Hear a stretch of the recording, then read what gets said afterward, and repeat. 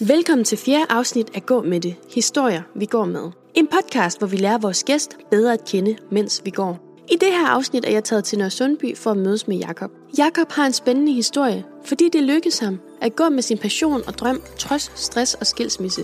Hvad gør man, når man som leder bliver ramt af stress oven i åbningen af en ny afdeling i udlandet? Bliver man nødt til at gennemføre det, eller er man sig selv nærmest? Og hvordan påvirkes man som omsorgsfuld og forsørgende far, når man indser, at man har forsømt det vigtigste i sit liv? Vælger man at være halvt til stede med sine børn på fuldtid, eller finder man en løsning, hvor man kan være fuldt til stede på deltid?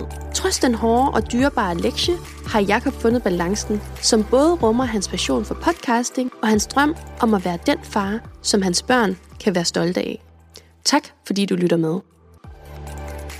Jeg har jo glædet mig til det her, Jakob, og sådan endelig at komme ud på en gåtur med dig, fordi vi har jo kendt hinanden sådan lidt på afstand og over de sociale medier, nærmere bestemt LinkedIn, siden begyndelsen af lockdown. Og måden jeg lærte dig at kende på, eller fik nyhed om dig, vidsthed om dig, det var igennem et webinar, du lavede med... Leif Carlsen. Ja, det tror jeg. Ham fra Social Selling Company. Ja, lige præcis. Hvor jeg deltog i det webinar. Og der, altså, på det tidspunkt, der var jeg jo nemlig i gang med at udtænke, at jeg skal bare lave det her podcasting, og det skulle være sådan noget walk and talk noget. Og, du ved, det var i sin spæde tid for den her podcast. Og så samtalede vi så efterfølgende. Kan du huske det? Over telefonen. Ja, det kan jeg godt huske. Hvor du ringede og gav mig nogle fif. Og jeg tror egentlig ikke, du vidste særlig meget om, hvad det sådan skulle gå ud på, men du virkede bare til, at du sådan egentlig forstod det, og jeg synes bare, det var mega fedt, og du skrev så også på LinkedIn efterfølgende, og var mega behjælpelig allerede der. Jeg tænkte bare, wow, okay, han er bare mega venlig. Jamen, jeg er glad for, at jeg kunne hjælpe. Ja. Altså, jeg forsøger virkelig at hjælpe så meget jeg kan, og jeg har ikke på noget som helst tidspunkt tænkt mig at tage penge for at hjælpe fritidspodcaster. Altså folk, der ikke har som mål at tjene penge på deres podcast, eller få flere kunder, eller hvad det nu kunne være. Ja. Det altså, fordi da jeg selv startede op, jamen der var det jo sådan passion og interesse for mediet, der jo sådan fangede en. Ja. Og det synes jeg bare er fantastisk at opleve hos andre. Kan du mærke den der, hvad skal man sige, motivation, ilderthed sådan hos? Jeg kan mærke mig selv, da jeg startede op. Ja. Og det tror jeg, det er det, der jeg falder for. Ja. Så derfor vil jeg altid... Altså det er jo selvfølgelig med forbehold, fordi hvis der er 10, der ringer... Selvfølgelig. Du skal selvfølgelig også lige køre din egen... Ja, men jeg har det sådan... Jeg skal nok svare, og jeg skal nok finde tid til at kan... Om det så er på en køretur til København eller Aarhus, eller hvad det nu kan være. Så skal jeg nok finde tid til at sætte mig ned og have en samtale. Og det kan jeg i hvert fald svare, på bevidne til. Fordi det har du faktisk været rimelig god til stadigvæk at gøre med mig, fordi jeg indimellem er lidt for god til at skrive til dig. Ja, men så er jeg også lidt dårlig samvittighed over, hvor langsom jeg kan være til at svare nogle gange. Det håber du er okay med. Det er jeg fuldstændig okay med. Jeg har helt forståelse for, at du også har mange ting og mange projekter i luften. Og det ved jeg sådan faktisk, fordi jeg lidt har samtalet med en af dine tidligere kollegaer, Markus Kås, min gode ven, som jeg forresten skulle hilse fra. Jamen tak. Nu hilser jeg igen, når du snakker med ham. Det skal jeg gøre. Nu har jeg lige fortalt dig, hvordan jeg har lært dig at kende. Ja. Men senere har jeg også lært dig lidt at kende ved at lytte til Mit Liv. En af de podcasts, som du har været med til at producere. Og der har jeg så lært, at du jo er fraskilt og far. Og til daglig ligger du og kører rundt i din Citroën med, hvad du siger, 190? Nej, 90. 90 hestekræfter. Nej, 190, så har det nok været en anden bil. Okay. Eller en virkelig tunet sætter. Og så ligger du og kører landet rundt for at hjælpe andre personer, men også virksomheder med at producere podcast. Ja, det er min primære forretning med min virksomhed. Lige præcis. At jeg simpelthen hjælper virksomheder, der bare er interesseret i at komme i gang med podcast. Fordi det kan oftest, og det kan du nok også godt genkende til, det kan være lidt sådan en uoverskuelig proces. Og den tid, synes jeg egentlig, at virksomheder kunne bruge bedre på at sælge eller lave anden form for markedsføring. Så det er jo det, jeg meget gerne vil hjælpe med.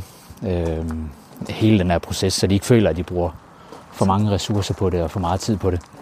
Ja, så det er mere sådan at hvad skal man sige, benytte tiden mest, hvad skal man sige, smartest.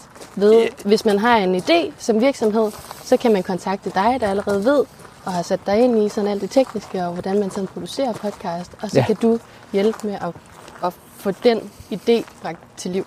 Ja. Eller hvad hedder det? Ja, og færdiggjort. Færdiggjort, ja. Så de står med en podcast, der er produceret og klar til at smide ud i æteren. Det er jo mega smart. Jamen det håber jeg jo, at det er en smart og du har jo du startede Ugly Food podcasting i år, i 2020 eller hvad? Ja, jeg sad jo lige jeg sagde mit job op i december 2019 ved Selling Group. Mm-hmm. Og så fik jeg lige pludselig rigtig travlt. Jeg er sådan meget spontan af person. Ja. Så jeg sagde op, uden at have en forretningsplan eller noget som helst klar, og anden form for indtægt. Så jeg fik lige pludselig travlt med at finde et andet job, som sådan jeg kunne have på deltid, mens jeg passede forretningen.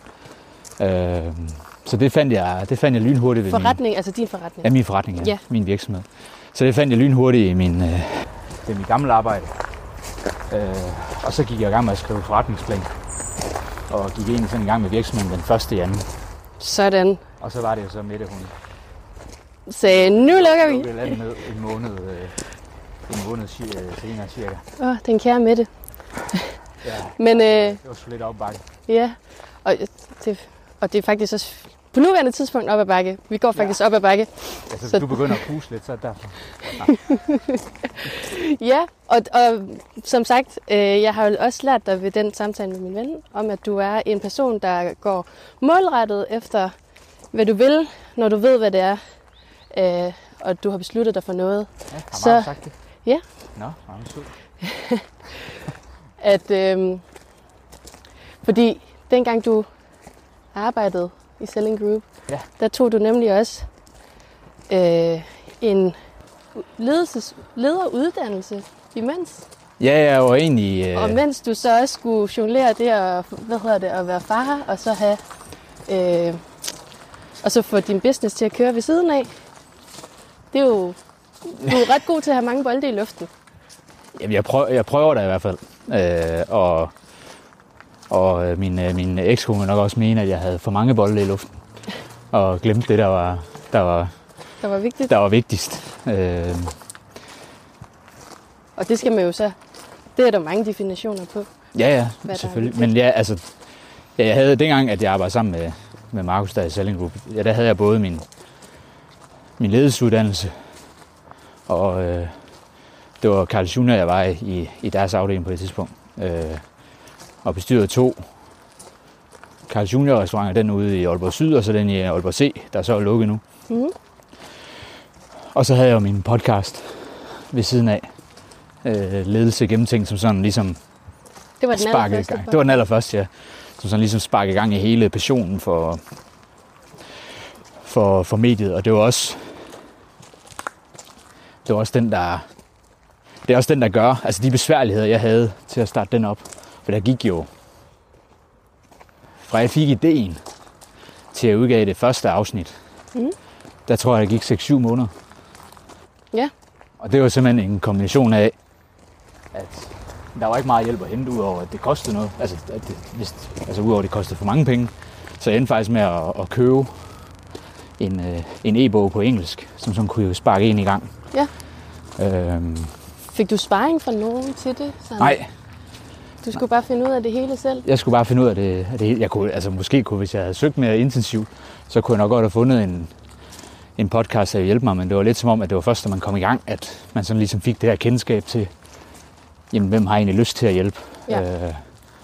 Og der var lynhurtigt en person, der hedder Esben Brandborg Østerby. Fra Odense? Ja, fra iværksætterhistorier. Ja. Han var faktisk en af de første, som sådan tog fat i mig og snakkede med mig og gav feedback, og hvordan kommer jeg videre fra de første 5 afsnit, og så videre. Så kæmpe skud ud til ham. Og vi er også rigtig gode venner i dag, så det er noget, der har holdt ved. Dejligt. Han var også ret god til at række ud i starten, da Katrine og jeg meldte ud, at vi samarbejder om den her podcast. Ja. Så der er i hvert fald også kommet nogle tips den vej, så tak for det. Ja, kæmpe skud ud til ham. Ja. Og det er jo egentlig, og det tror jeg også er grunden til, at jeg så gerne vil hjælpe andre podcaster med at komme i gang. Fordi det bare kan være så besværligt en proces. Og jeg tror ikke, det er alle, der holder til 6-7 måneder. Nej. Og så gennemføre ideen. Altså så dropper man den typisk, når der er gået så lang tid, at der ikke er sket noget. Men det er jo ofte sådan, at man ikke... Ja, fordi det er den typiske menneskelige adfærd, ikke? Hvis man ikke lige kan se sådan resultaterne med det samme, så kan det også bare være lige meget. Jo, og vi er gode til at sige, der er jo ikke nogen, der bliver sure, eller det kommer ikke til at have nogen konsekvenser, hvis jeg dropper projektet. Fordi det er jo oftest det, der er nyt og virker lidt uoverskueligt sådan at komme rigtig godt i gang med. Der sådan ligesom afskrækker os fra nye projekter. Helt sikkert. Men der er lige en lille del af os, der dør indvendigt, når vi dræber vores drømme, ikke? Jo, lige præcis. Og var det en frygt, der sådan, eller hvad skal man sige, var det en ting, du tænkte over, og det var det, der ligesom også var med til at holde dig kørende, og ikke bare, du ved, fordi så var der gået så lang tid, og så... Altså, jeg tror faktisk med den her podcast, en af grundene til, at jeg sådan startede den op, det var jo 6 måneder, altså fra jeg blev skilt til jeg fik ideen, der gik det der halvår. Og jeg tror egentlig, jeg havde brug for at få en eller anden form for anerkendelse fra andre, som sådan siger, fedt, du går i gang med at podcaste. Og jeg havde også stor interesse for medier, så det var ikke noget, jeg bare startede for at lige få en klap på skuldrene af andre. Jeg har altid sagt, at hvis jeg ikke skulle være leder, som jeg har været mange år, så skulle jeg være journalist. Ja. En rigtig graver, Morten Spiegelhauer, journalist. Ja. Den drøm kan jeg lige godt relatere til. Jeg tror også, det er derfor, jeg sådan selv har begivet mig ud i det. Og det, jeg havde kæmpe en interesse for det, og så kan man så diskutere om den vej journalistik generelt er på vej nedad, om det er den rigtige med clickbait, og det hele det foregår digitalt. Og også med nyhedslandskabet efterhånden, ikke? Siden sidste præsidentvalg, og hvordan nyheder ikke kan anerkendes bare i sig selv for at være sande, efterhånden, ikke? Jo, og det er jo en længere diskussion. Ja. Men i hvert fald, hvis jeg skulle være journalist, jeg skulle være sådan en, og nu prøver jeg det ind som ekstrabladsjournalist. Det kunne lige så godt være en serie at høre en BT. Altså sådan en clickbait-journalist. Altså det er sgu ikke det, man har taget. Det er sgu ikke det, man har taget 4 år uddannelse for at komme ned og skrive, at Lenny Pihl fra Paradise er single igen. Eller sådan et eller andet. Det ved jeg slet ikke, ja. Men jeg har hørt om ham, så... En eller anden reality-stjerne. Ja, en eller anden reality-stjerne er blevet single igen. Ja. Journalistik er jo meget gået hen og blevet underholdning, virker det som. Ja. Sådan lidt ligesom at underholde danskerne, mens de keder sig. Og det passer jo perfekt til det her med, at vi scroller 90 meter om dagen og sidder hele tiden med vores smartphone, så vi skal jo hele tiden underholdes. Så jeg tror, det er den tendens, de kører videre på. Ja. Men så var der ligesom noget over podcasting, der gjorde, at du sådan selv kunne være herre over, hvordan du ville formidle. Ja, så tænkte jeg, det kunne også være vildt fedt at have sit eget show, og sådan ligesom selv bestemme, hvem er det, der skal være med, og hvem skal vi snakke med. Og hvad for en historie, du egentlig gerne vil formidle. Ja, men der er bare langt fra den historie og den tanke til så virkelig at få gjort noget ved det. Altså få kontaktet de første gæster, fordi det er jo lidt en grænseoverskridende ting. Det var det i hvert fald for mig at kontakte nogen, som jeg ved er en hel del mere etableret i ledelsesposter, eller hvad det nu er for nogle stillinger, de har. Og så sige, kunne du ikke tænke dig at være med i min podcast? Min baggrund er, at jeg er bare en ganske almindelig mellemleder. Jeg har ikke nogen lyttere, fordi det er en ny podcast, men det kunne være spændende, hvis du kunne tænke dig at hjælpe mig med at sparke gang i den. Ja. Men jeg fik formuleret noget, der måske lød lidt klogere end det der. Og så var det jo, at Lasse Rik Henningsen fra Musikkens Hus og Torben Wiese, der er ekspert i adfærd og vaner. Ja. Og hvem var den sidste, der sådan lige sagde ja, så jeg havde 3 afsnit. Og så havde jeg ændret Bjørn Nybo omkring mindfulness. Og så Nette Prehn, der er forfatter til Hjernesmart. Det er jo personer med ekspertise inden for nogle virkelig interessante emner, hva'? Jamen det var det, ja. Kultur og psykologi. Ja. Og...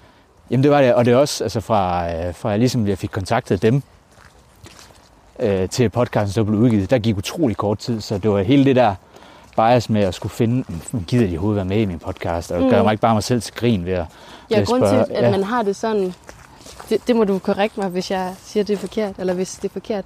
Det er vel også fordi, at der er en vis sårbarhed sådan forbundet til det, ikke? Når man sådan begiver sig ud på noget, som man egentlig ikke rigtig har så meget erfaring med. Jo. Og hvad nu? Jo. Sådan ens ego på en eller anden måde bliver sådan...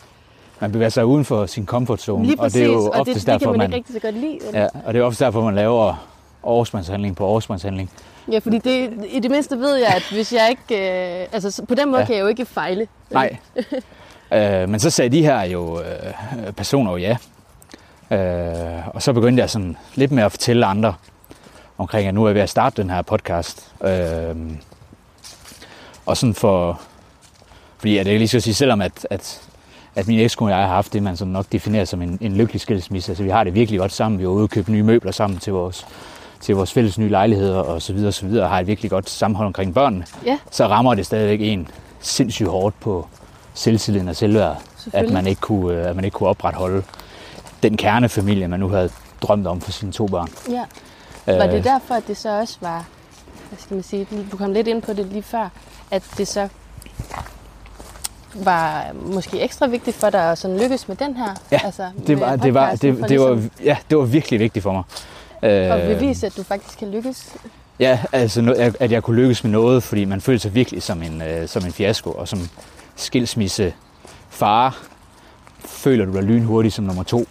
Fordi når ens børn når sine børn er i den alder, som de var, da vi gik fra hinanden, jamen så har de jo rent biologisk mere brug for deres mor.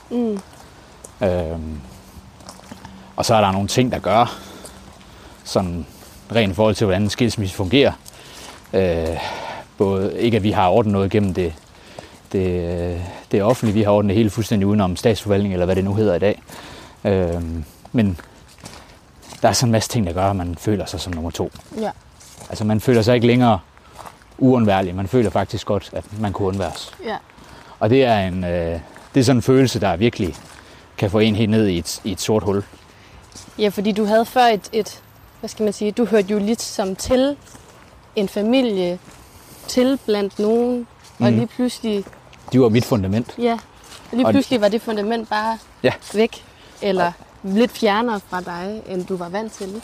Jo, altså man føler jo ikke, at komme hjem, og så ved jeg godt, der er nogen, der siger, at det der ræs med at hente børn, og så komme hjem, og så skulle lave aftensmad, og der skal også lige sættes vasketøj over, og så skulle ungerne også lige puttes, og så først der kl. 20-21, så kunne man sætte sig ned i sofaen. Jeg vil bare sige til folk derude, andre fædre, det kommer I lynhurtigt til at savne. Ja. Fordi når man så kommer hjem, og man åbner døren ind til sådan en tom lejlighed, så er der ikke nogen, der løber dig i møde? Nej, der er ikke nogen, der løber ind i møde. Og det kan virke ekstremt ensom i starten. Nu er jeg heldigvis en person, der godt kan trives i mit eget selskab. Jeg ved ikke, om det er en lille form for introverthed, jeg har. Men jeg har ikke noget imod at være alene. Men den der følelse af, at der ikke... Jeg havde sådan en overvejelse, skal jeg skaffe mig en hund, som bare sådan kunne hoppe lidt op af mig, når man kom hjem. Men der viste jeg også godt, at den vil ikke trives. Jeg simpelthen være for lidt hjemme til, at det vil være... Ja. Altså jeg er slet ikke tvivl, og jeg er lidt tvivl, om jeg også må have en hund. Om jeg har en hund for min lejer, men... Det er en anden side. Det er en anden side af sagen, ja. Men bare sådan, at man føler... Altså det er meget hurtigt blive ensom. Og jeg havde også venner, der sagde til mig, okay, så kan du bare sidde hver lørdag og se fodbold, de der 4 kampe, der kommer, uden nogen afbryder dig, uden nogen form for bekymringer. Altså ja, og det er også rart indimellem. Også hvis du er ude og få nogle øl med gutterne, at der så ikke er nogen forpligtelser dagen efter. Ja. Altså jo, det kan være sindssygt rart. Jeg vil bare aldrig nogensinde anbefale det. Altså du må ikke lade det styre dit liv, eller styre din tankegang, at hvis jeg ikke havde nogen forpligtelser, hvor ville det bare være rart. Du kommer lynhurtigt til at savne de der fordi der er en tomhed, der kommer i følge med ingen forpligtelser. Det er egentlig det, du siger. Ja. Så derfor, efter at have virkelig været nede i det der, jeg vil godt kalde det et sort hul, for at bruge det udtryk, så havde jeg bare brug for at lykkes med et eller andet, selvom at jeg jo egentlig lykkedes godt med det, jeg var i gang med i forvejen. Altså det gik godt med min ledelsesuddannelse, jeg fik topkarakter, og det gik nok også, jeg tror jeg havde fint på arbejde. Ja. Men man havde bare brug for at lykkes med et eller andet nyt. Altså føle, at man stadig var relevant og søge en eller anden form for klap på skuldrene fra omgivelserne, så man ikke følte sig som en og vel også lykkes fiasko. med den drøm, ambition om at udleve dit fulde potentiale inden for det, du er mest passioneret omkring. Ja, men jeg vidste jo engang, at jeg var passioneret omkring podcasting. Det fandt jeg først ud af, da jeg sådan for alvor var kommet i gang. Ja. Så det var først, da jeg havde udgivet de der 3 første afsnit, og jeg så, og det kan virke som, for nogen kan det virke som få, der lytter med. Men da jeg sådan havde udgivet min første, det var den med Lasse Erik Henningsen fra Musikkens Hus i Aalborg, administrerende direktør der. I Ledelse Gennemtænkt. Ja, i Ledelse Gennemtænkt, ja. Min første podcast. Da jeg udgivet den, og så ligesom så gik i seng søndag, og tjekkede igen mandag aften.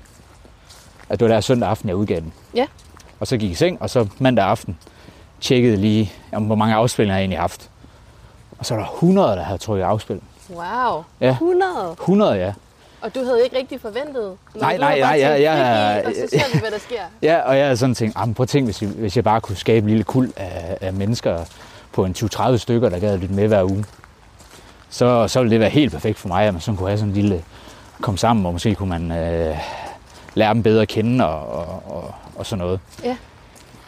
Men der var altså 100, der havde trykket play der.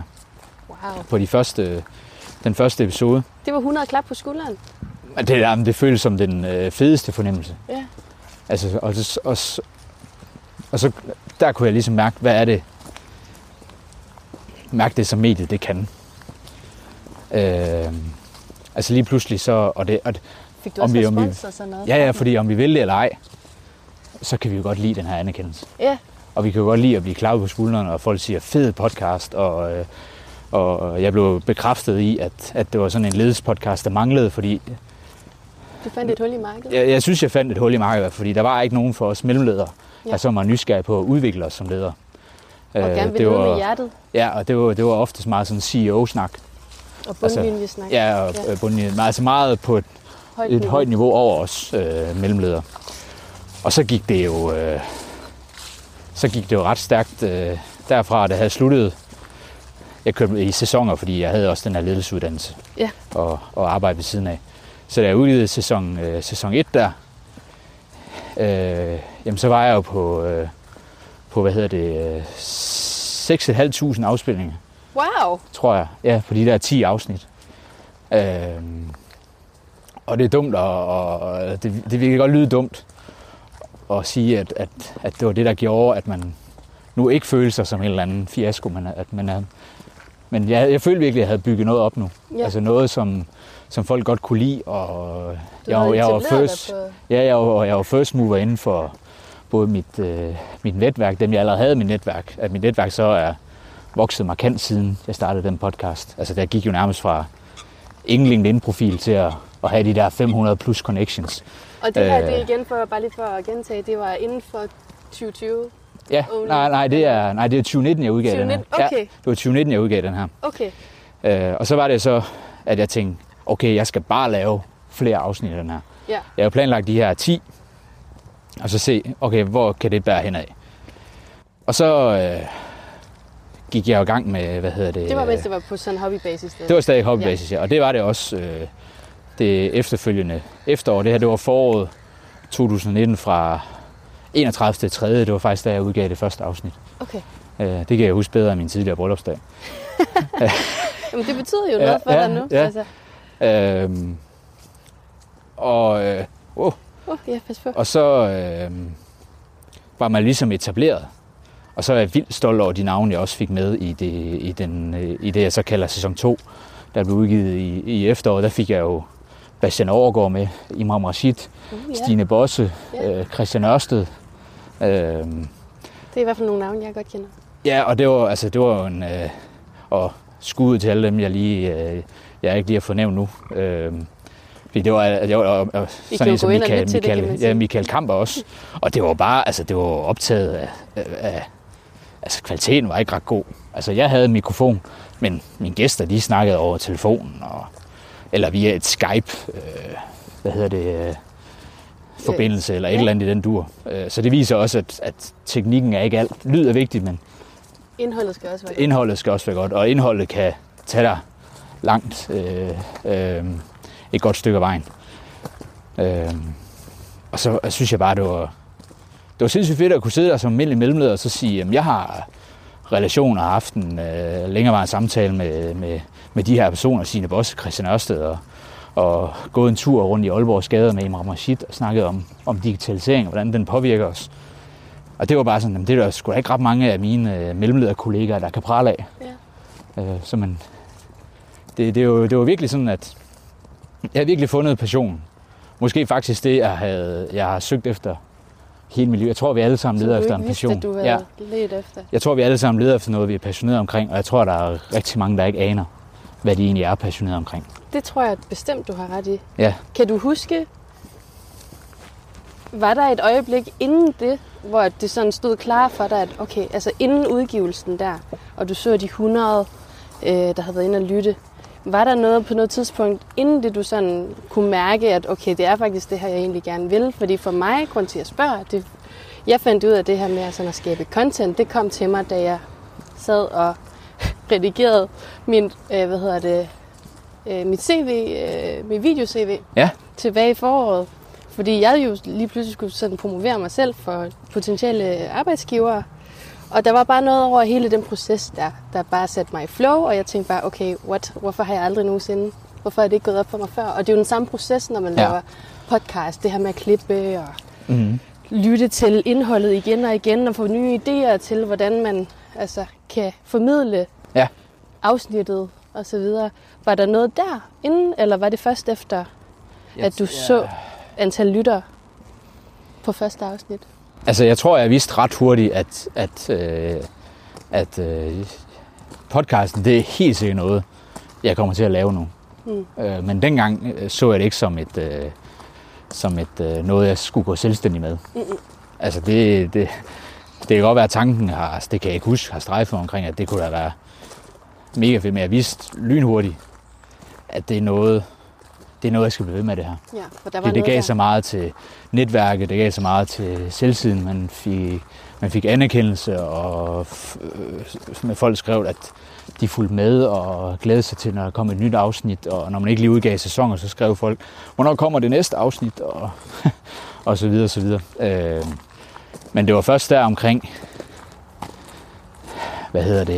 slutningen af 2019 der, at jeg nok vidste, altså er der et hul i markedet her? Fordi så har man lige pludselig studeret podcasting mere og mere. Ja. Eksperimenteret inden. Ja, og tjekket, hvad for en udvikling er det egentlig i. Altså der er jo 3 gange så mange, der lytter til podcast som i 2016. Jeg så, hvordan virksomheder blev brugt det i deres branding og markedsføring, og begyndte at læse en masse om, hvordan kan man bruge det i sin branding og markedsføring. Ja. Og så tænker jeg bare, der er nogen over i København, der laver det samme, og der er vist også en enkelt i Aarhus. Men der er godt nok ikke ret mange, der tilbyder den ydelse og producerer for andre. Og jeg er ikke styr på efterspørgselen omkring det. Det kan lige så sige, jeg har ikke lavet et eller andet spørgeskema. Vil du som virksomhed have hjælp til at producere på det? Det er nok lidt omkring min... I stedet? Jeg har kørt på min mavefornemmelse. Og kørt efter mavefornemmelsen? Ja, jeg kørte bare efter mavefornemmelsen. Selvfølgelig baseret ud fra, at jeg tror virkelig, at det her det er noget, der kommer til at være en fast del af virksomhedernes content fremadrettet. Ja.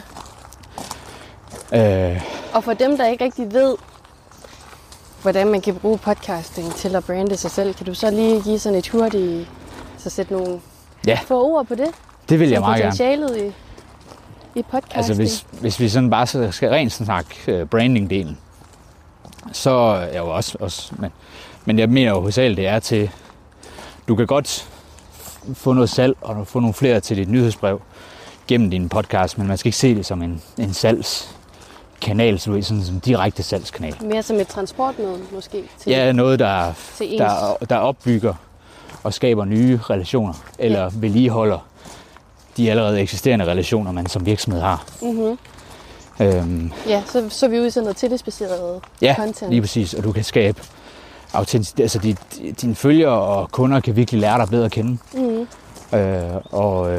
Fordi at man sådan kan lytte til en stemme. Ja, lige præcis, og den menneskelige stemme har en kæmpe impact på, altså de følelser, den menneskelige stemme udtrykker, den fanger hjernen. Mm. Og det er svært at opnå det samme gennem et blogindlæg, så skal du være vildt god til at skrive. Ja. Nu er det mig, der begynder at puste.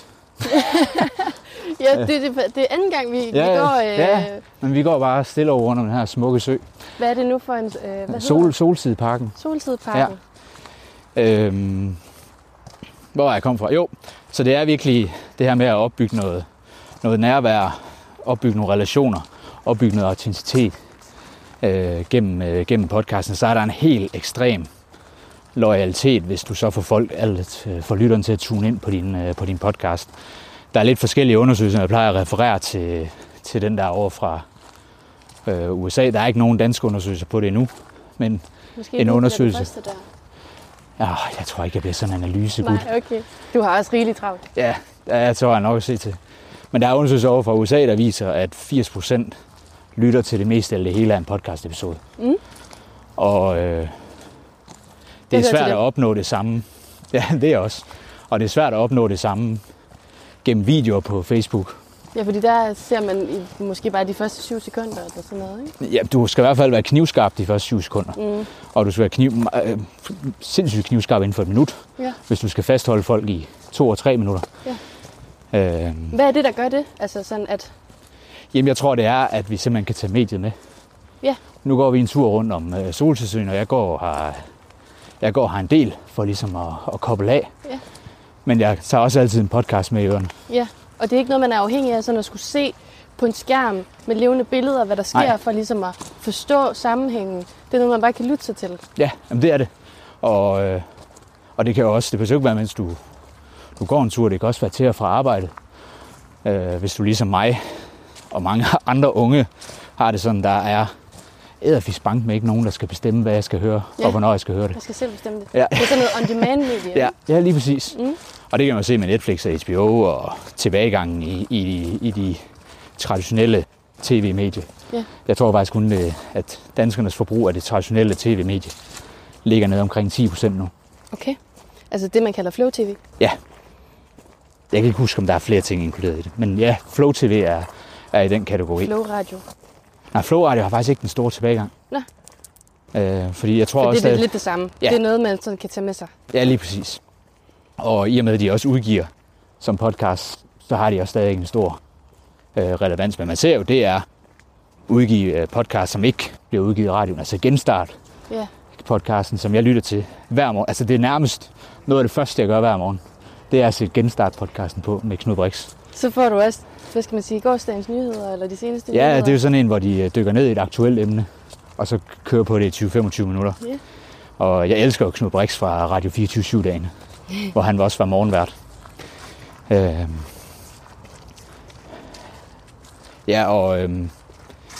var jeg ved at sige med det? Hvad var vi kom fra? On-demand medie, branding.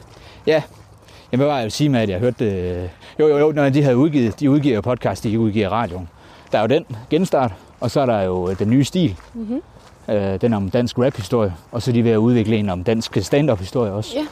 Og så er de jo også lavet de har lavet en podcast, som hedder Hvem er? Og så Volbeat, Niels fra Minds of 99 og så videre, så videre. Så de satser også i høj grad på på podcastmediet, selvom de har en mange FM-frekvenser at sende udsendelser på. Ja. Så jeg tror ikke, at... Jeg kan simpelthen ikke huske tallene lige nu, men jeg mener ikke, de oplever tilbagegang. Nej. Så det er et medie, der er sådan kommet for at blive. Og man behøver ikke rigtig... Altså hvis man som virksomhed gerne vil brande sig, du nævnte nyhedsbrevet før, det var bare et eksempel. Det behøver ikke nødvendigvis at være det eneste sted, man brander sig på.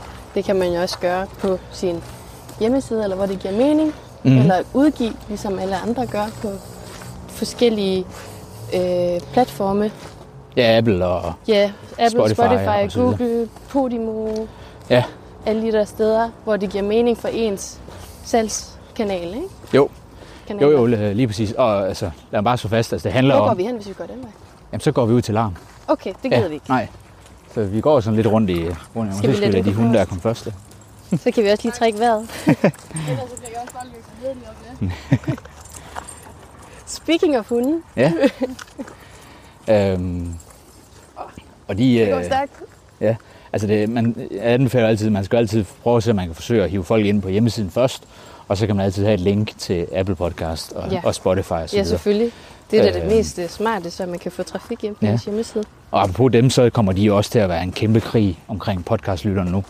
Altså Spotify har jo investeret 60 million dollars beløb i podcasting, og har jo købt Joe Rogans podcast, så den udkommer eksklusivt der. Altså en af de mest populære podcast i verden. Ja. Og så har de fået Michelle Obama til at udgive en podcast eksklusivt hos dem. Og det har jo gjort, at Apple, hvor man siger Spotify, der er der jo musik og podcast, det er jo deres primære forretninger. Mm-hmm. Men med Apple Podcast, det er jo ikke deres, altså Apple, det er jo ikke, podcast er jo ikke deres primære. Nej. Men de kan også ind og satse på det nu. Og Google er også på vej med noget. Podcastkrig. Og så er der jo en kæmpe bejler, der kommer ind fra bagfra nu. Amazon. Amazon, ja. De kommer også med deres egen podcastkanal nu, med eksklusive shows. Så der er kæmpe krig. Altså vi kommer ikke til at...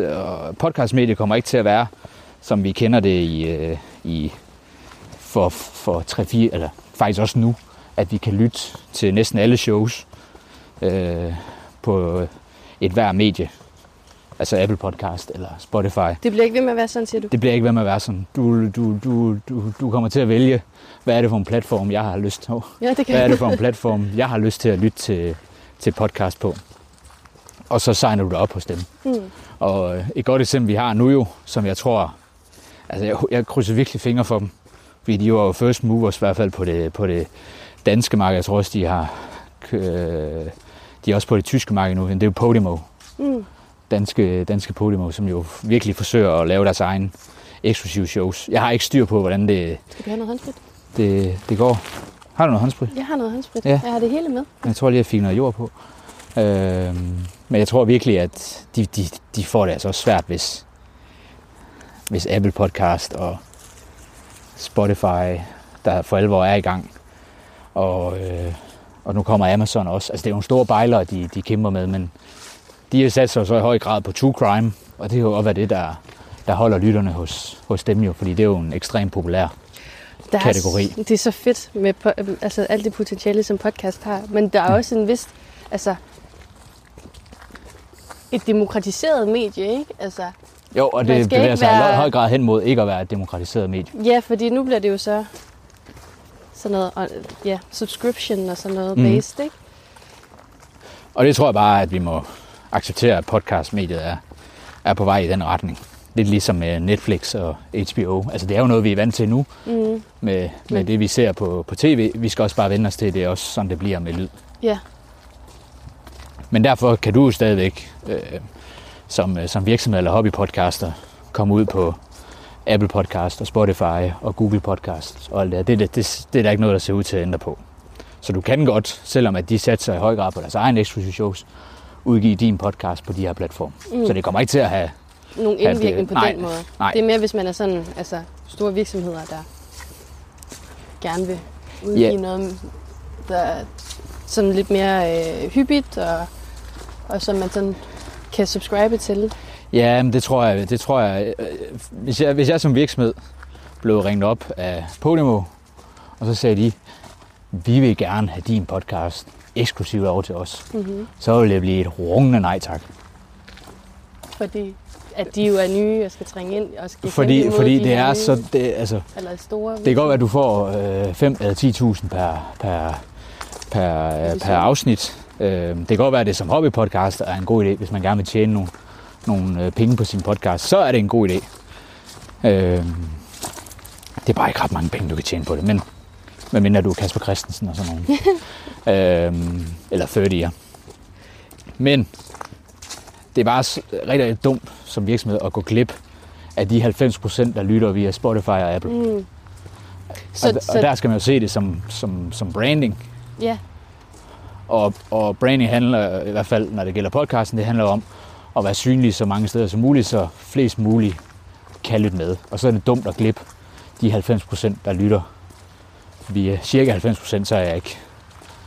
Så er alt jo relativt. Der lytter med via Spotify og Apple Podcast. Ja.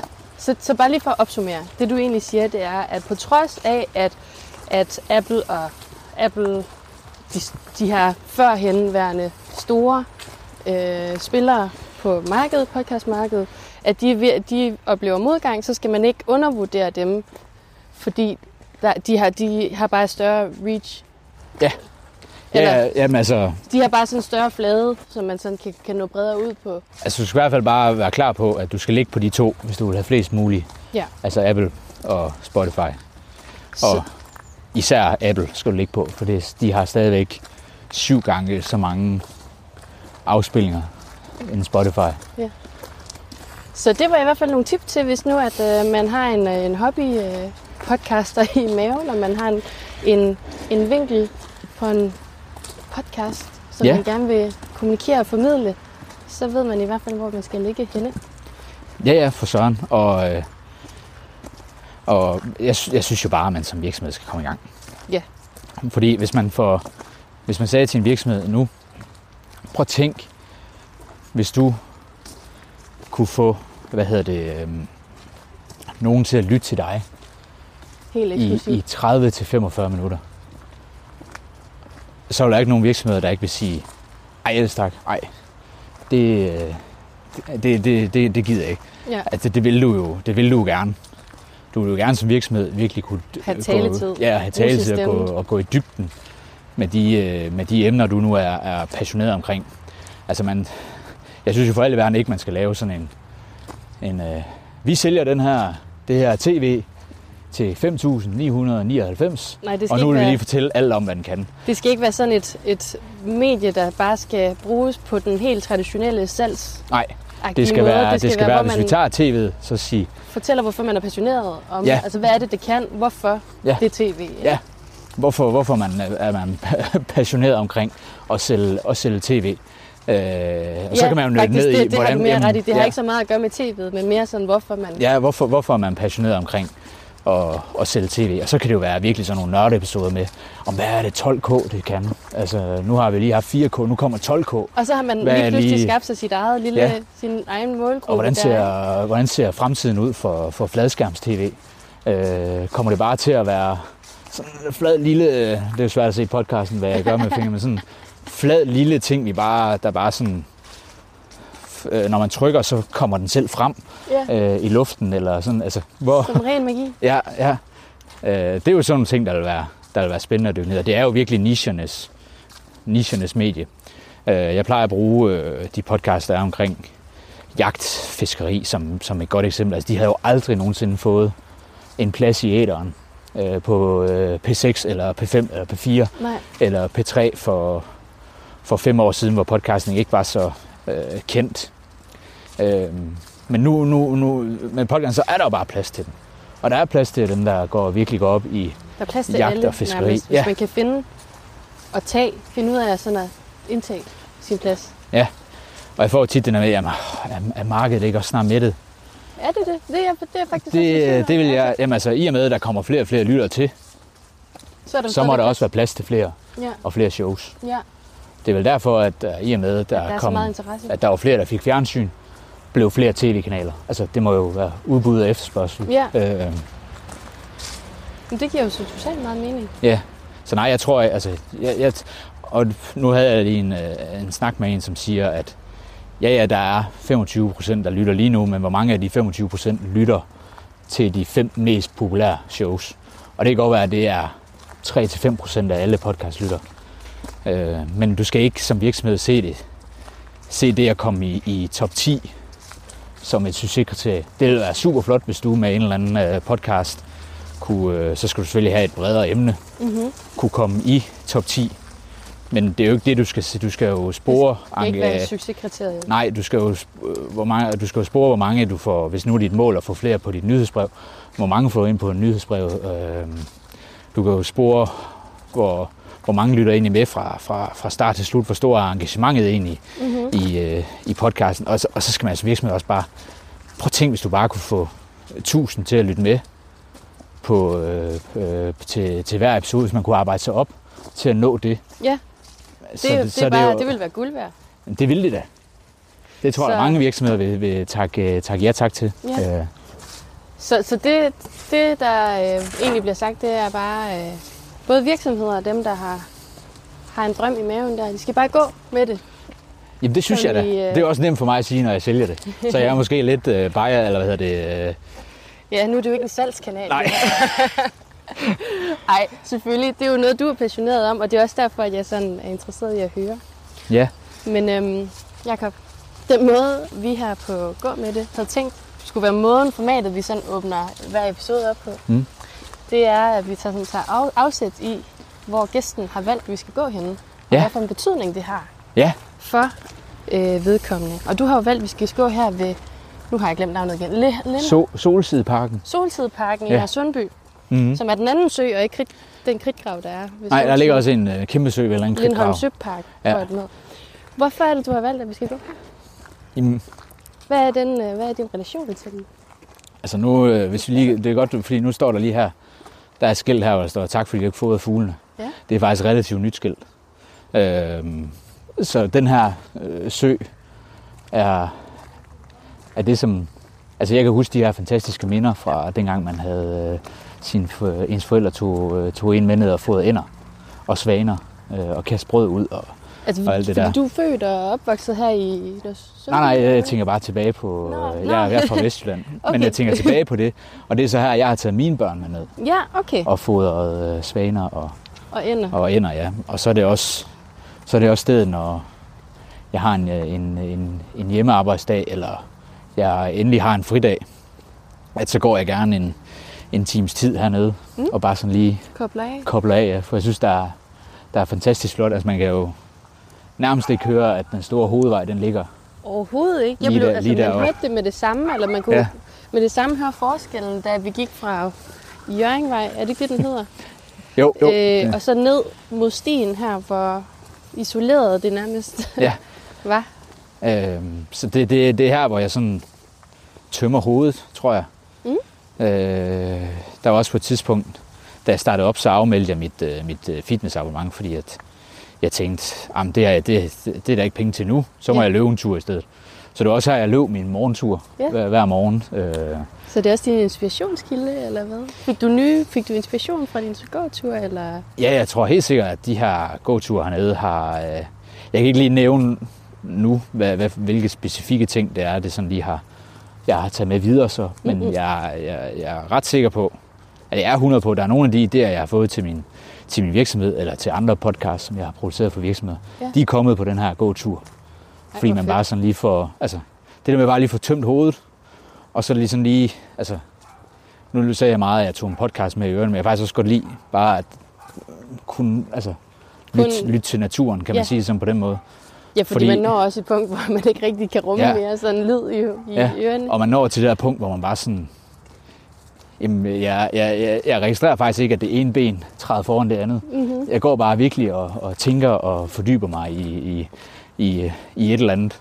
Og det tror jeg, det er det, jeg gør. Yeah. Jeg gør hernede. Jeg tror, jeg ved, jeg får nye idéer hernede, eller til, hvordan en podcast skal laves eller opbygges. Så det er ligesom mit getaway fristed. Ja, det her. Fantastisk. Ja. Og hvis du... Fordi nu... Der var nemlig lidt en bagtanke med sådan at spørge dig, hvordan den relation, du har til stedet her, det var. Det var bare lige for Fordi nu har vi snakket om dit arbejde, og det du laver. Ja. Men hvis du nu skal sætte nogle ord på, hvem du er som helt almindelig dødelig person, hvad kan du så fortælle? Fordi nu, jeg fortalte i starten, den måde, jeg har lært dig at kende på, men det er jo bare min måde at se dig på. Det jo, kan godt være, at det ikke lige stemmer overens med, hvordan du selv identificerer. Altså, jeg er sådan en, der har meget, meget svært ved at beskrive mig selv. Men nu gør jeg forsøg. Ja, det kan være sundt. Det er vildt udfordrende. Ja, men det er det. Især hvis man er, du sagde, det selv er lidt introvert og sådan noget. Og så lige at sætte fokus på sig selv på den måde. Ja, jeg tror også, nogen vil sige, Jacob. Jeg tror, nogen fra da jeg var i diskoteksbranchen, der har jeg både været bestyrer og bartender i mange år. Ja. Jeg tror, nogen derfra vil sige, Jacob, du er på ingen måde introvert. Men jeg tror faktisk, der er en snert. Altså, jeg er meget socialt anlagt. Ja. Det er jeg. Men jeg har virkelig også brug for bare at lukke døren, låse, og så bare se en film. Ja, det er sådan, du lader op. Ja, jeg tror, det er sådan, jeg lader op, ja. Men jeg har også brug for at komme ud og se. Bare være blandt mennesker. Ja, være blandt mennesker, ja. Og i mange år, der foregik det jo så i disco-dasko-branchen. Det må vi lige komme ind på bagefter. Ja. Det er jeg faktisk jamen, det må du gerne. Jeg tror, hvis du spurgte min bedste ven, hvordan han ville beskrive mig, så tror jeg, han vil sige humoristisk og empatisk og medmenneskelig. Medmenneskelig? Ja. Jeg har det meget med at sørge for, at alle andre har det godt. Og måske nogle gange også så på den sti, så glemme lidt mig selv. Ja. Og så tror jeg er ekstrem relationsopbyggende, elsker at få nye relationer. Og snakke med folk og lære dem at kende. Det er meget heldigt, det er det, du lever lidt af. Ja, og det er også det. Og så har jeg fået at vide, at jeg er ekstremt optimistisk, når jeg fortæller nogen, hvordan jeg egentlig sprang ud som selvstændig. Jeg også lige var lidt inde på, at jeg bare sådan, okay, jeg siger jobbet op, nu gider jeg simpelthen ikke mere. Og så er det bare sådan, okay, jeg har til 31. til at finde en anden indtægt, og til at bygge en forretning op. Der tror jeg, nogen vil sige, havde det ikke været en god idé, og sådan, måske så sluge det her trælse arbejde, og så finde noget i mellemtiden? Ja, eller så bygge virksomheden op i mellemtiden, sådan, så du i hvert fald havde forretningen klar, så kunne du launch. Ja. Og jo, det kan det godt være. Sådan er du bare. Men, nej, der er jeg meget sådan, jamen det skal nok gå. Og der er ikke noget i mit liv, som sådan har modbevist det. Der er ikke noget, hvor jeg ikke er lykkes med det, jeg har sat mig for. Så når det virkelig gælder, og der tror jeg arbejder bedst sådan med, at noget skal have en konsekvens, hvis jeg ikke lykkes. Ja. Så arbejder jeg ekstremt fokuseret og motiveret og målrettet. Til det lykkes. Ja, hvis jeg ikke kan se mening i tingene, så er jeg ekstremt laissez-faire. Ja. Så jeg skal virkelig kunne se, at der er enten en konsekvens af, okay, hvis jeg ikke finder noget, eller får bygget en forretning op, hvad sker der så? Så er der bare ikke nogen indtægt. Ja. Så skal jeg til at ringe til banken og sige, jeg var en idiot og sige mit job op, uden at have noget andet. Og det skulle bare ikke ske. Så det er det der med også sådan lidt at tænke i, hvad er det værste, der kan ske? Nå, men er det værste, det er det her? Jamen, så skal jeg bare gøre alt, hvad jeg kan, for at det ikke sker. Ja, og det tror jeg er den optimistiske tankegang, der spiller ind der. Ja. Hvor jeg sådan siger, jamen hvis jeg ikke gør noget, så er der den her konsekvens, men det skal nok gå. Og jo, så har man da nogle svedeture og søvnløse nætter. Du kan rigtig mærke, at du lever der. Det er søvnløse nætter hen ad vejen. Og det er også det der med virksomheden nu, for jeg tror egentlig ikke, der er lige pt. Et grundlag for, at jeg kan leve af min virksomhed. Altså, der er ikke den efterspørgsel på det lige nu, men det er jo den her optimistiske, det er jo optimistiske mig, der siger, jamen det kommer der til at være. Ja. Der kommer til at være virksomheder, der efterspørger det her. Og det kommer til at være noget, virksomheder efterspørger nærmest fra dag 1 af deres virksomhed. Ja. De skal bare have en podcast, hvor de kan forklare om deres produkter, hvad de er passionerede omkring, osv. osv. Ja, og du gør i hvert fald lidt for ligesom at vifte for ansigtet på dem nærmest. Ja. Prøv nu se her. Det jeg prøver i hvert fald på LinkedIn at sige, se her, hvad der er podcasting, det kan. Ja. Så jeg tror ligesom, at den her, mit optimistiske jeg, er også det, der gør, at jeg ikke kommer til at give op efter et år. Selvom at omsætning måske ikke har været til at leve af det. Og selvom at mit lønniveau lige nu, jamen det er jo under dagpengeniveauet. Ja. Der tror jeg, at der er mange, der så vil hoppe fra efter et års tid. Og det er der også mange undersøgelser, der viser, at der er mange virksomheder, der går død efter et år. Mm-hmm. Eller går konkurs, eller man bare trækker stikket og så får et lønmodtagerjob. Ja.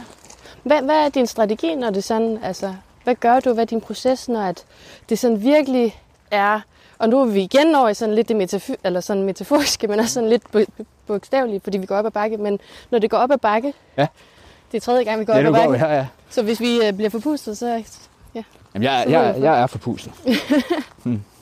Det kommer i bølger. Nå, ja. Men hvad er din strategi, når det sådan virkelig føles, som om det går op ad bakke? Og du kan godt se, at der er en mening med det, du laver, og du tror på det og sådan noget, men det føles bare virkelig, som om det er op ad bakke. Hvad gør du ligesom for sådan at holde modet deroppe? Jeg tuder en dag. Ja.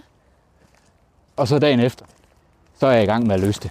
Sådan. Ja, det tror jeg virkelig er... Jeg kan huske her senest, der havde jeg det var sådan et, hvad vi kan kalde et koldt canvas-opkald. Mm-hmm. For ligesom at tage et eksempel på, hvordan det ligesom fungerer. Det jeg nævnte der. En lille frø. Så fik jeg fat i... Jamen, så aftalte jeg en dag med den her marketingmand fra den her virksomhed. Og så ringede han mig op, og jeg var på ingen måde forberedt på de spørgsmål, han havde. Ja. Altså, normalt så vil jeg mene, at jeg er god til at tale for podcasting, men han kom lige pludselig ind med nogle marketingbegreber og så videre, som jeg overhovedet ikke kendte. Jeg har overhovedet ikke taget stilling til det. Og så gik jeg hjem der, og det var faktisk sådan lidt, okay, det var faktisk ydmygende. Mm-hmm. Det var ikke sjovt. Ja. Og det var faktisk lidt sådan en hårdt slag. Det lykkedes bare ikke lige. Nej, jeg følte virkelig, at jeg var en fiasko lige der. Ja. Så var jeg lidt mut over det. Altså ikke noget, jeg sidder tud over. Så var jeg mut over det. Ja, du lod dig selv være i det. Og så ringede jeg lige til en kammerat, og så sagde han også til mig, det er også for dårligt, du kan de ting, jeg siger han så bare til mig. Og så sådan, jamen det er det fandme også, at jeg ikke kunne svare på de ting. Så jeg sådan lige var mut over det, og havde snakket med ham. Jamen så ringede jeg til en, jeg ved er marketingmand, og i mit netværk sagde, kan du hjælpe mig med at forstå de her ting? Mm-hmm. Og hvad en marketingmand kan finde på at spørge ind til af negative ting omkring podcasting. Ja. Jamen det ville han gerne. Så det var bare sådan, ja. Du fandt en løsning. Finder ydmygelsen, eller accepterer ydmygelsen. Er lige lidt mut, og så reagerer vi. Ja. Og sådan har det egentlig været, eller agerer. Man agerer jo. Ja. Og sådan er det jo... Ja, for at reagere, det er sådan lidt en passiv ting, ikke? Jo, det kan jo bare være, at man synes, at hele verden er uretfærdig. Ja, hvor et agering, der er intentionen bag. Ja, og sådan har det været mange gange i løbet af, at jeg har stiftet virksomheden, at okay, det var sgu ikke så godt. Og så må man jo op på hesten igen. Ja. Så jeg kan godt acceptere, og det accepterer jeg også, at noget var et nederlag. Og det tror jeg er vigtigt, man gør. At man ikke bare sådan... Ja, sådan erkender det for, hvad det er. Ja, lige præcis. At det var sgu op bakke. Ja. Men så også derefter begynder lynhurtigt at tænke i løsninger. Og der er nogle ting, der går hurtigere med andre ting. Det var forholdsvis hurtigt. Jeg reagerede. Hvorimod at min skilsmisse kom ind på før, jamen det var en lidt længere proces fra at acceptere, at nu var man nede i det her hul, til man så var ovenpå igen. Ja. Det er jo også en lidt anden slags nederlag, ikke? Jo, helt bestemt. Det er jo fordi, det her med marketingmanden, det er stadigvæk inden for en form for faglighed, og som noget, hvor du ved, hvordan du ligesom skal agere på det, hvilken strategi du sådan skal tage i brug, hvor det andet, det har du ikke nødvendigvis oplevet før, vel? Nej. Altså, så det er sådan helt uden for erfaring. Nej, jamen lige præcis. Og jeg faktisk ikke dengang, at ekskonen og jeg, vi var blevet enige om at gå fra hinanden. Der stod jeg til at skulle op til Norge og hjælpe med en arbejdsplads, jeg havde på det tidspunkt, med at åbne derop. Ja. Og det var en kæmpe stor mulighed. Og det var egentlig, altså jeg vil sige, at det var også afklaret. Det var ikke det, der gjorde, at vi gik fra hinanden. Det var ligesom afklaret med på hjemmefronten, det her, hvordan det skulle fungere og så videre, at jeg arbejdede op i Norge. Ja. Og så blev vi så enige om, at det gik ikke. Og så måtte jeg jo ringe til min virksomhed på det tidspunkt, eller min arbejdsplads på det tidspunkt, og sige sådan og sådan. Ja. Nej, men jeg forklarede faktisk bare sådan og sådan. Og så tog de, nej, faktisk før det, efter vi havde snakket om, at det var okay for mig. Det var okay for os begge to, det her. Det var en fælles beslutning. Ja. Så sidder jeg på min virksomhed der. Der er 3 uger til jeg skal til Norge på det tidspunkt. Og så er det som om, at alle følelser, du sådan kan føle, rammer bare på én gang. Ja.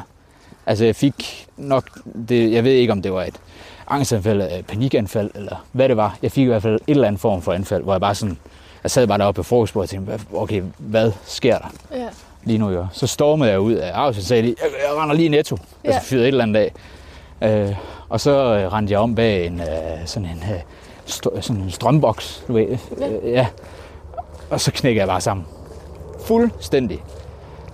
Og fik fat på en eller anden stresslinjen. Ja. Og sagde, hvad fanden er det, der sker med mig? Og så sagde hun, du skal sunde dig lige nu. Og så gennemgik hun nogle ting. Ikke for at afbryde det. Nej, vi venter lige siden af forbi. Helikopterne over. Ja, det er fordi, vi har militærbasen her tæt på. Jo. Ja, men jeg har faktisk lige været ude og besøge den her tidligere. Eller sådan semi. Ja. Det skulle lige testes for, om jeg havde nogle symptomer. Eller om jeg bær på... Ja. Det er jeg glad for, at du ikke gjorde så. Jeg mærker i hvert fald ikke noget. Nej, okay. Men jeg var lige til fødselsdag i weekenden over i København, og der boede jeg hos en ven. Og en af hans kollegaer, som han arbejder tæt med, har lige opdaget, at han er positiv med corona. Så bare for at være helt sikker, så tænkte jeg, at nu må vi lige teste. Ja. Og så se, om der er noget. Men jeg tror det ikke. Nej, men det var godt. Nå, jamen jeg fik ringet til den her stresslinje, og sagde, hvad der sker med mig. Og så gennemgik hun nogle vejrtrækningsøvelser med mig, så jeg ligesom faldt til ro. Ja.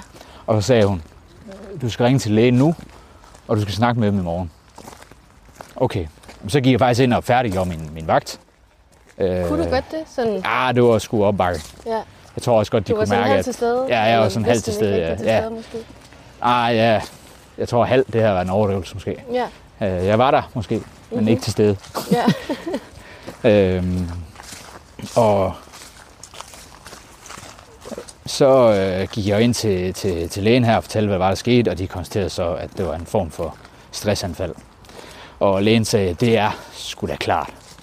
Altså, du har lige fået hele fundamentet revet væk under dig, og nu er du til et nyt land, og have den her kæmpe store opgave om at bygge kæden op i det her land. Mm-hmm. Så er det klart, at din krop reagerer. Ja, det kunne jeg godt se. Ja. Altså selvfølgelig gjorde den det, og så måtte jeg jo ringe til min chef, min kommende chef der i Norge, og så sige sådan og sådan, og han var ikke glad. Jeg tror lige, han har brug for, vi aftalte, vi snakkes lige ved på et senere tidspunkt. Mm-hmm. Han skulle lige... han skulle lige sådan, på at der er 2 uger, til vi skal afsted, Jacob. Ja. Hvad fanden gør vi? Ja. Så ringer han så tilbage og var helt cool og sagde, sådan og sådan, Jacob. Jeg har oplevet før at tage en med til et land og åbne kæden, hvor han også lige havde gennemgået en skilsmisse, og han gik helt ned med flaget. Mm-hmm. Og det vil jeg ikke på nogen måde tilbyde andre medarbejdere. Så nu ved jeg godt, at der kun er 2 uger tilbage. Men vi er nødt til at sige tak for nu. Ja. Det bliver ikke til noget. Vi river kontrakten over. Og det er jo af, platonisk kærlighed til dig, at han, at det er det da, ja, helt bestemt. Var omsorgsfuld og hensynstagende til dig, at han så handlede på den måde, ikke? Altså selvom det føles som en afvisning, men det er det jo egentlig kun for dit eget bedste. Ja.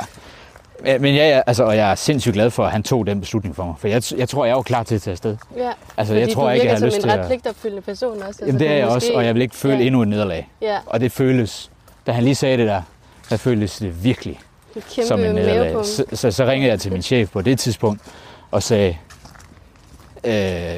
og det var efter, jeg havde været hjemme i en uges tid. Ja. Efter lægen sendte mig hjem en uge. Ja. Og ringede så til min chef, der sagde, jeg har simpelthen brug for ferie. Jeg har brug for lige at sunde mig, fordi nu havde jeg skulle til at skilles, og min mulighed for den her rigtig gode stilling, den var også lige blevet droppet, så nu er jeg bare tilbage til status quo. Ja. Og det var sgu 2 ret hårde nederlag lige at sluge på det tidspunkt, og det var bare for ligesom at sige, det er et af de her eksempler, hvor jeg har været langt nede, hvor det ikke, altså det kunne ikke lige løses på en aften, ligesom det her med ham der marketingmanden. Ja. Men det lyder da også til, at fordi den her oplevelse, i modsætning til det med marketingmanden, er jo væsentligt meget mere voldsom. Men det virker til, at du sådan stadigvæk er, når du sådan er virkelig presset, er egenrådig nok til at vide og handle hurtigt, til at vide, hvordan du ligesom skal handle sådan mest hensigtsmæssigt, fordi du var hurtigt til at tænke, okay, jeg ringer til stresslinjen. Ja, og jeg kendte også lynhurtigt, efter at jeg lige havde haft en uges ferie, og gået og sundet mig hjemme, og min ekskone var rigtig god til at... Gået mig en tur rundt om søen. Ja, jeg opdagede faktisk ikke den her sø før for et halvt år til et helt år siden. Selvom jeg ligger næsten lige ved siden af, hvor jeg bor. Ja. Så, altså hun var virkelig god til at støtte mig. Ja. Og som jeg sagde, vi har jo stadig et fantastisk forhold til hinanden. Ja. Men jeg erkendte også der, at det her, det kommer jeg ikke ud af selv. Jeg bliver simpelthen nødt til at få hjælp. Ja. Så jeg var både igennem, jeg var igennem et forløb med en psykolog, som gjorde ekstremt meget for mig og hjalp mig helt klart om på den anden side. Så nogle gange skal man også bare erkende, at selvom man måske er god til at løse problemer, så skal man også ligesom erkende, hvornår man har... Man ikke kan gå igennem verden alene. Ja, og når man har brug for hjælp. Det var faktisk mit næste spørgsmål, om du sådan har været god til det sådan i løbet af dit liv op til det tidspunkt, sådan at bede om hjælp. Nej, det tror jeg ikke. Jeg tror, det var der, jeg kendte, at jeg ikke var Superman. Ja. Det var det. Og det er jo Superman, der... Nu laver jeg lige gåsetegn. Det er jo Superman, der siger, jamen selvfølgelig kan jeg da godt tage op til Norge og få familieliv til at fungere. Og så skal man ikke lige undvære sine børn så skal man undvære sine børn i 6-7 dage streg, og så er man hjemme i 3 og sådan noget. Det kører med. Du satte det i gåsetegn, eller anførselstegn, men mit spørgsmål er det fordi, at det måske også lidt hænger sammen med den her søgen efter anerkendelse på en måde, som... Ja, jo, men det er det. Ja, fordi jeg kan lige så godt erkende, at jeg var ikke på det sted karrieremæssigt, jeg havde drømt om at være, da jeg blev tilbudt det der i Norge. Så det var lidt ligesom sådan en, okay, så er vi tilbage igen. Hvis jeg kan gøre det her, så kan jeg bevise over for mig selv, at jeg faktisk godt. Og så er det der forfærdeligt. Og det, sådan tænkte jeg virkelig dengang. Det gør jeg på ingen måde nu. At så alle mine venner med deres fancy, smarte job, stillingsnavne som IT consultant and management, et eller andet bla bla bla hos PwC, eller hvad det nu kunne være. Så det var virkelig sådan ting. I en op, og det er så hvor man sammenligner. Hvor jeg sådan følte, det er min måde at nå op til de her smarte stillinger på. Ja, og så skal du jo nærmest køre, hvis de til sammenligning med dem, der måske kører, det ved jeg ikke, 80 km i timen, så skal du sådan køre, det ved jeg ikke, 100 km, ikke for netop i timen for at kunne køre ved siden af dem. Ja. Men det er ikke nødvendigvis den vej, du egentlig er tiltænkt at køre på. Nej, altså... Kan du jeg kan godt føle, ikke, at det var for rodet. Nej, jeg er helt med på den. Og det er jo bare... Og ja, det er bare så dumt, at dengang, at jeg var i sådan et trainee-forløb i min virksomhed, eller på min arbejdsplads, da alt det her det skete. Og jeg havde snakket med lægen og fortalt min arbejdsplads, at jeg skulle nødt til lige at smutte en uge. Så ringede jeg til en af de her mentorer, og sagde sådan og sådan. Og så var han så sød bare at sige, ja, hvad skal du i morgen? Jeg rydder kalenderen, og så kommer jeg op til dig. Og der er altså snakker om en, der kører fra Kolding til Aalborg. Ja. Bare for at være der for mig. Altså, han har ikke nogen forpligtelser. Men jeg kan huske, at det var virkelig sådan, hold kæft, det er fandme bare stort af ham, at han gider det. Jeg kan mærke, at jeg bliver helt rørt, altså, når jeg tænker over det. Eller hører dig sige det. Ja, og så kom han jo op, og han er også selv, har selv været igennem skilsmisse, og han kan i høj grad relatere til de følelser, man sidder med. Og så sagde han bare, jeg fra nu af, han sagde nok ikke sådan her ordret, men det var det, jeg tog med fra det. Sådan, fra nu af, så skal du, i stedet for at tænke på, hvordan du når toppen, tænke på det, der betyder allermest for dig. Mm-hmm. Bare gør det fra nu af. Yeah. Og det tror jeg, han er helt ret i. Yeah. Jeg tror virkelig, at jeg havde forsømt alt det, der egentlig betyder noget for at nå et eller andet billede eller status, som jeg har bildt mig selv ind i hovedet, at det er det, jeg skal bruge, eller det er det, jeg skal opnå for at blive den person, jeg har lyst til at være. Yeah. Og det er jo åndssvagt. Hvorimod du egentlig bare skal fokusere på at være den, du virkelig er. Ja. Yeah. Så hvad betyder noget? Hvad er det vigtigste? Hvad er det mest? Jamen, jeg har fundet ud af, at det er at være der. Altså 100%. Altså det var jeg også før. Jeg er ikke sikker på, at jeg blev karakteriseret som en dårlig far før, men jeg var nok mere fraværende, end jeg er nu. Så det her med, selvom jeg har dem på deltid, jamen, når de så er hos mig, så er jeg 100% til stede. Så er der ikke noget, der hedder podcastarbejde? Nej, så bliver det gemt til klokken 21 om aftenen, og så må jeg sidde der, når de sover. De er ikke særlig gamle, eller? Nej, de er 4 og 6. Okay. Så helt klart de to betyder mest. Mm. Og jeg vil aldrig nogensinde tage dem for givet igen, som jeg nok har gjort dengang. Ja. Altså, det tror jeg sgu, jeg har. Og så er det jo, at og så med den her virksomhed, jeg er ved at bygge op nu, kan jeg også virkelig mærke, at det betyder noget for mig, at jeg selv jagt drømmen om at være passioneret. Mm-hmm. Altså arbejde med det, man er passioneret med. Og at arbejdslivet er defineret af det, man er passioneret omkring. Ja, og det, der giver mening og skaber værdi for dig. Ja, lige præcis. Og det vil jeg også gerne vise over for mine børn, at far han jagtede drømmen, og han nåede den sgu. Så det skal ikke mislykkes, det her. Så den, hvad skal man sige, det du gerne vil sådan huskes for blandt dine børn. Det træ der, det er så smukt til fotografi. Ja, jeg skal så meget komme tilbage her og tage mit kamera med og sådan og tage billeder. Det er den måde, jeg blandt andet kobler af på. Undskyld. Ja, nej, det gør ikke noget. Jeg kom bare lige til at tænke på, at det du sådan, hvis du sådan skulle sige en ting, du gerne vil sådan huskes på af dine børn, fordi vi var lige lidt inde på det. Ja. Hvad skulle det så være? Så du forestiller mig, at hvis jeg ligger på dødslejet. Nu er vi allerede inde på det emne. Det er ikke for så. Nej. Det kan måske lyde lidt depressivt på sådan en efterårsdag, men det er ikke ment sådan. så tror jeg, det vil være, at altså, mine børn er slet ikke, altså min store dreng er begyndt at forstå, far han arbejder meget. Mm-hmm.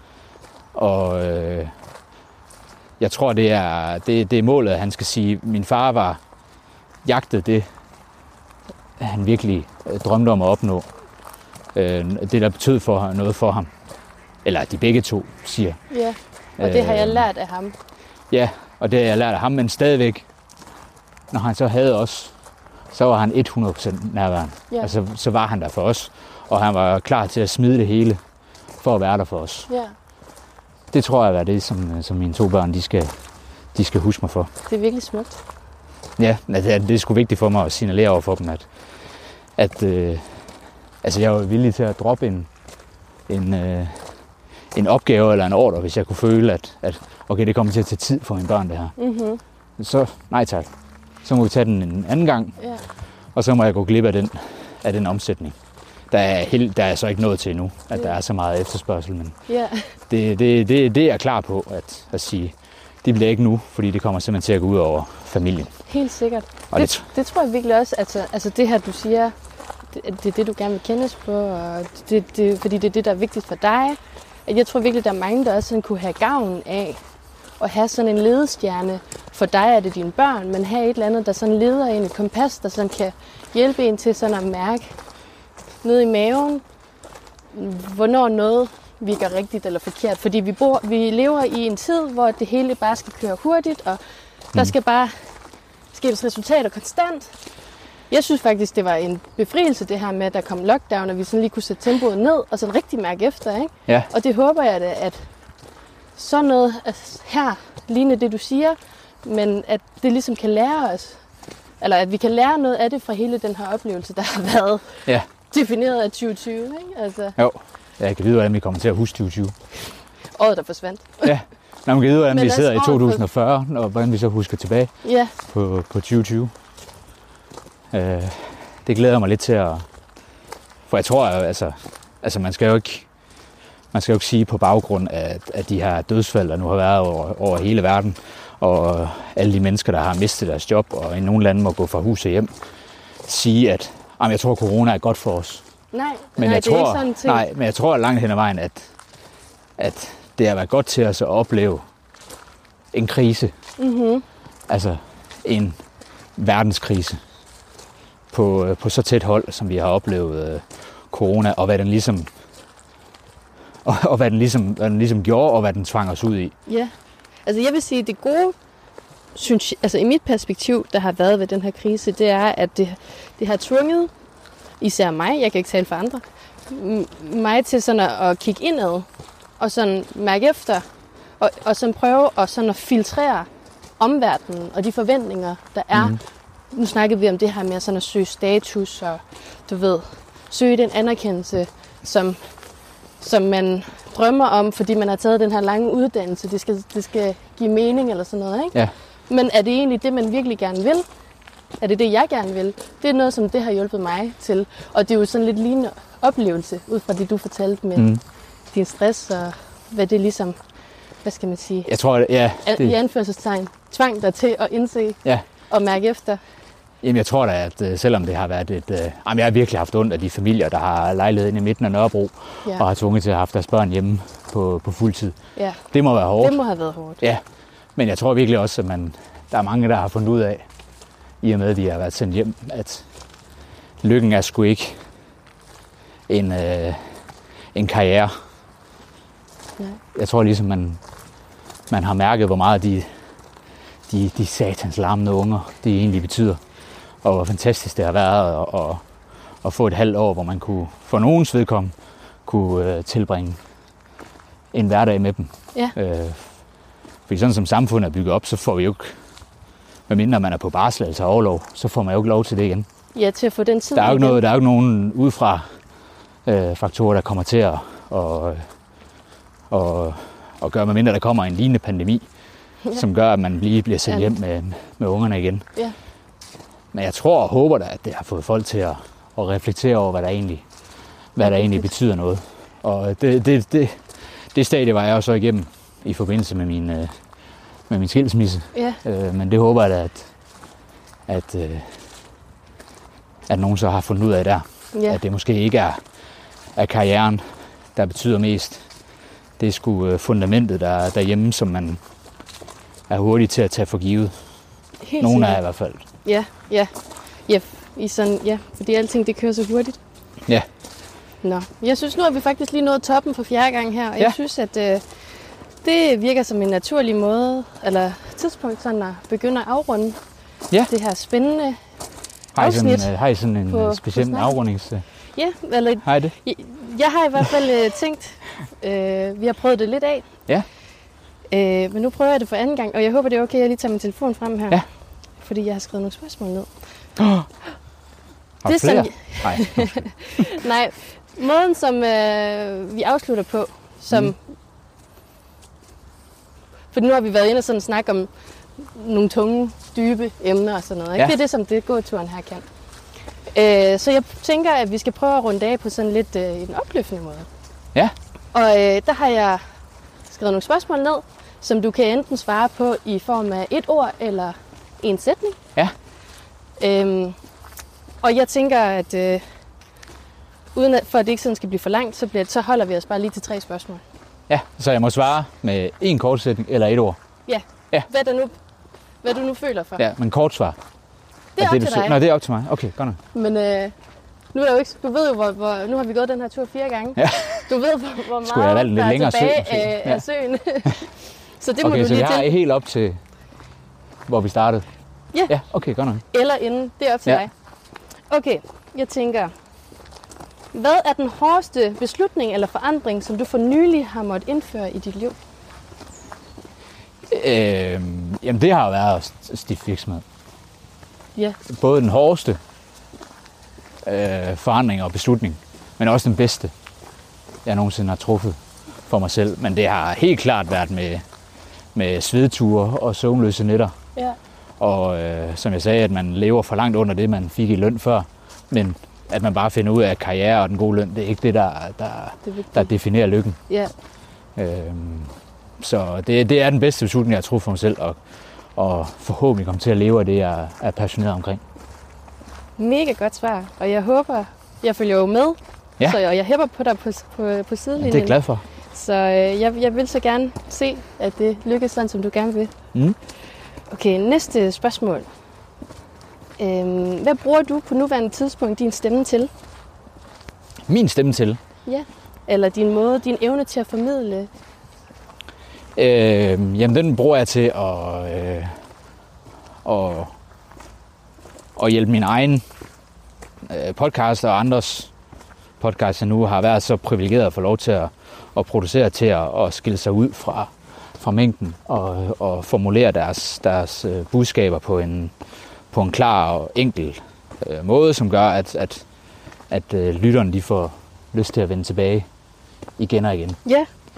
Men det er så ikke altid kun min stemme, der er i æteren. Men også inspirere andre til at få de budskaber, de nu har ud. Smukt. Og hvad hedder det? Jeg skal lige have det sidste med. Og ligesom vise folk. Ja, det er jo dumt, man kan jo ikke vise det, fordi det er jo gennem podcast. Men man kan virkelig mærke, altså sørge for, at de på en eller anden måde, deres passion, den skinner igennem. Ja. Igennem deres stemme i podcasten. Så du bruger din stemme til at hjælpe andre med at fremhæve deres? Ja, det kunne godt være. Det er lidt det, jeg hører dig sige. Ja, jamen det, ja. Eller min egen til at formulere min egen passion. Ja. Ja. Mega fedt. Mega inspirerende. Det kan godt være, at jeg lidt afviger fra min egen lille regel der med, at vi holder os til 3, fordi at der er stadigvæk en del af søen tilbage. Nå, okay. Jamen du fyrer den bare af. Men jeg tænker i hvert fald den her, og så en til. Ja. Hvad er en ting, du ville ønske, at nogen havde fortalt dig, da du i sin tid begav dig ud i at podcaste?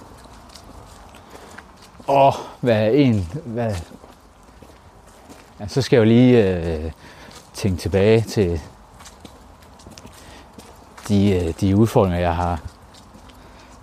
jeg har haft. Altså før jeg gik i gang med podcast. Eller altså sådan, da jeg var gået i gang. Da du var gået i gang, sådan, og du sådan for alvor tænkte, okay, det er det her, jeg sådan skal gøre. Hvad er så en ting, du ville ønske, at nogen havde fortalt dig, at du havde vidst på det, altså sådan i starten, som du nu har lært? Den var svær. Det skulle du se som ros, jeg tænker, fordi at, er det ikke Michael Bertelsen, der siger, at hvis du virkelig får dine gæster til at tænke over et spørgsmål, så er det et godt spørgsmål. Det tager jeg. Ja. Den køber jeg. Ja, den altså min helt store, noget jeg virkelig har måttet hæve niveauet på, det var at bruge storytelling i podcasten. Så det tror jeg helt sikkert var, selvom at det jo gik godt med den her ledelse gennemtænkt, som var min første podcast, så tror jeg godt, at der var nogen, der sådan lige sparkede det. For jeg kan godt høre nu, jeg bruger det helt forkert. Altså jeg brugte det helt forkert dengang. Okay. At nogen sådan sparkede døren ind og sagde, jeg tænkte lige over de her, som er principperne bag storytelling. Ja. Okay, jamen det vil jeg gerne. Så man ikke laver, fordi og så også bare måske noget havde nogen lige ringet mig op og sådan sagt, vil du lige have noget gratis mikrofontræning? Ja, det vil jeg nok faktisk meget gerne, fordi jeg får krummer der helt tær, når jeg hører de der første episoder, man udgav dengang. Ja. Men det er jo nok bare circle of life, at man jo bliver bedre til de ting, man begiver sig i gang med, og synes, at det, man lavede i starten, det var noget forfærdeligt højt. Så det skal man også selv måske tage som et egen kompliment, at man sådan faktisk skal høre den, Ja, og gud, den forskel, og jo ja. mere tåkrummende det er, Ja. jo bedre er det egentlig i praktisk talt. Ja, og det hører man jo også med stand-up-komikere, at de tænker med deres første shows. Gud, noget lort. Ja. Øj, det var noget forfærdeligt noget. Nu følger jeg meget med Christian Fuglendorffs podcast, den er Hvad så? Ja. Og han beskriver det igen og igen, hvordan han synes, hans første one-man-show, som egentlig var hans gennembrud, kan han godt lytte til nu eller se, og synes, at det var jo ikke engang et godt show, det der. Ja. Jeg var da forfærdeligt dårlig. Så det var, ja. Jeg ved ikke, om du har svaret på spørgsmålet. Var det det? Jo, så du ville ønske, der var nogen, der havde fortalt dig tidligere, end hvornår du egentlig fandt ud af det, at det med storytelling, det er ret vigtigt. ret vigtigt. Ja. Og det fortalte du mig egentlig for nyligt, så det er jeg glad for, Ja. at du så siger videre nu. Så den aller sidste ting, som jeg er interesseret i at høre, Ja. inden vi sådan siger helt tak for turen, det er, hvis du sådan kunne opfinde en lov, som alle i verden skulle leve efter, hvad skulle det så være? Jeg har jo... jeg kan godt lide tatoveringer. Det bliver ikke noget med tatoveringer at gøre, men jeg har om på min ryg, der er tatoveret Forrest Gump. Ja. Og det er ikke fordi... Jo, filmen er rigtig god, og det er en af mine yndlingsfilm, og den scene, hvor han står foran en gravsten ved Jenny, hvor hun er død, Ja. og han har jagtet hendes liv, og så dør hun desværre. Den altså bare ved at tænke på den, så kan jeg jo næsten at tude, ikke? Ja. Jeg synes, det er så fantastisk en scene. Men hvis jeg skulle indføre en lov, og jeg ved ikke, om man kan lovgive det her, men så det skulle være, at vi alle sammen var lige så fordomsfri og imødekommende som Forrest Gump. Ja. Altså, i hans verden er der jo ikke forskel på en sort og en hvid og en kineser og en russer.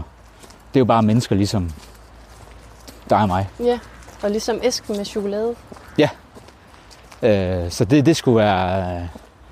Og det tror jeg vil løse en rigtig, rigtig mange af de interne, eller af de stridigheder, ikke interne, men jo også interne, men også eksterne stridigheder, der har været gennem historien. Ja. Hvis vi bare alle sammen sådan var lidt mere fordomsfri og accepterede andre kulturer, som de egentlig er. Ja, det vil jeg ønske, at man kunne indføre som lov. Ikke? Det, At være fordomsfri. Du skal være fordomsfri. Hvis man kan, så startede den her. Ja. Men det går jo nok desværre ikke. Der vil altid være stridigheder derude. Det vil der. Og nogle gange så tænker jeg helt, hvordan skal jeg fortælle mine børn, hvor forfærdelig en verden det nogle gange egentlig er, vi lever i. Men måske man kunne starte med at i anførselstegn indføre den lov ved at Alle ser Forrest Gump. lede ved eksempel selv. Ja, det prøver jeg da i hvert fald selv. Altså, at hvis jeg... Ja, det tror jeg vil prøve at gøre. Mere af i hvert fald. At være mere bevidst om at være mere og det er jo egentlig bare... Det er jo, altså, vi bliver jo alle sammen født fordomsfri. Så et eller andet sted, så bliver det jo bygget op. Gennem samfundet. Gennem samfundet og de biases, samfundet er... Eller gennem de biases, som samfundet bygger omkring. Både når det gælder... Ja, noget... Altså, det kan jo ikke være krig, det hele, vi snakker om. Det kan også være, at vi alle sammen er fordomsfrie i forhold til at få kvinder i ledelse. Mm. Det er jo også noget, hvor det kunne løse nogle store problemer, fordi det er der i langt høj grad nogle lidt for smarte jakkesætstyper, der sidder derinde og definerer, at hvor kvinder, de kan ikke sidde i bestyrelser. Eller have topposter. Der er heldigvis kommet en større accept af det. Ja, især med den nuværende men det jo lige viser, at antallet af kvindelige ledere per 1000 lederstillinger er derude, er jo faktisk faldet. Okay. Ja, så den er faldet fra 75 til 68 eller et eller andet. Selvom at vi har snakket så meget om det. Ja. Så der er jo stadig et kæmpe issue. Men det er jo også noget, hvor hvis vi bare alle sammen var lidt mere fordomsfrie, og det lyder jo så kliché, det ved jeg jo godt. Men det vil sgu bare gøre verden til et bedre sted, hvis vi ikke pakker alle mennesker ind i kasser. Helt sikkert. Det synes jeg er en smuk... Og bare var mere nysgerrig. Jeg husker mit barn, min største dreng på 6, så kom der en handicappet kvinde gående. Og så sagde han, far, hvorfor går hun så sjovt? Så sagde jeg, det er fordi, at hun desværre har et handicap, som gør, at hun har de her besværligheder i livet, og det er rigtig, rigtig synd for hende. Ja, fordi at hun er vel et menneske, ligesom dig og mig. Ja, det er hun. Og så bliver jeg bare sådan helt... Den åbenhed og den nysgerrighed, der kommer fra ham. Ja. Det burde være sådan, at alle levede. Ja, altså når vi så... Altså, prøv at tænke, hvis de her rednecks nede i Texas, de bare sådan så på sorte mennesker som nye inspirationer. Ja. Altså så har vi jo ikke racisme-debatten på samme punkt, som vi har nu. Det lyder til, at der er emne nok til til et helt andet episode. Ja, så kan vi tage en god tur mere. Ja. Det kan være, det kunne være på en af dine podcasts. Jamen lad os finde ud af det. Jeg vil i hvert fald sige tusind tak, fordi du har været så generøs med din tid her, og vil med ud og gå tur med mig. Jamen det var skide hyggeligt. Og ja, jeg synes virkelig også, det var hyggeligt. Det var dejligt og fedt og indsigtsfuldt at lære dig bedre at kende. Og det vil jeg håbe, at andre også har synes, dem der har lyttet med, og hørt, hvad det er for en historie, du er gået med. Ja, jamen jeg håber i hvert fald, at den kunne inspirere derude. Jeg tror, man med ærlighed når længst. Så det har jeg prøvet at være i den her podcast. Det er jeg super taknemmelig for. Tak, fordi du lyttede med. Jeg håber, at du kunne lide det, du lyttede til. Der er nu 3 ting, du kan gøre for at hjælpe vores podcast godt på vej. Nummer 1. Tryk på abonner eller subscribe, så du ved, hvornår næste afsnit det udkommer. Nummer 2. Giv os en anmeldelse eller en rating på Apple Podcast, eller der, hvor du lytter med fra. Og 3. Fortæl dine venner og familiemedlemmer om Gå med det, hvis du også synes, det er helt vildt spændende at lytte til personlige fortællinger. Derudover så kan du jo altid skrive til os på Instagram. Du finder os, når du søger på Gå med det. I næste afsnit går Katrine en tur med Lasse. Glæd dig til at høre om den vilde karrierevej, som Lasse er gået med som professionel fodboldspiller og senere hen advokat, trods udmeldingen om, at han var uegnet til ungdomsuddannelsen på grund af sin ordblindhed. Vi lyttes ved.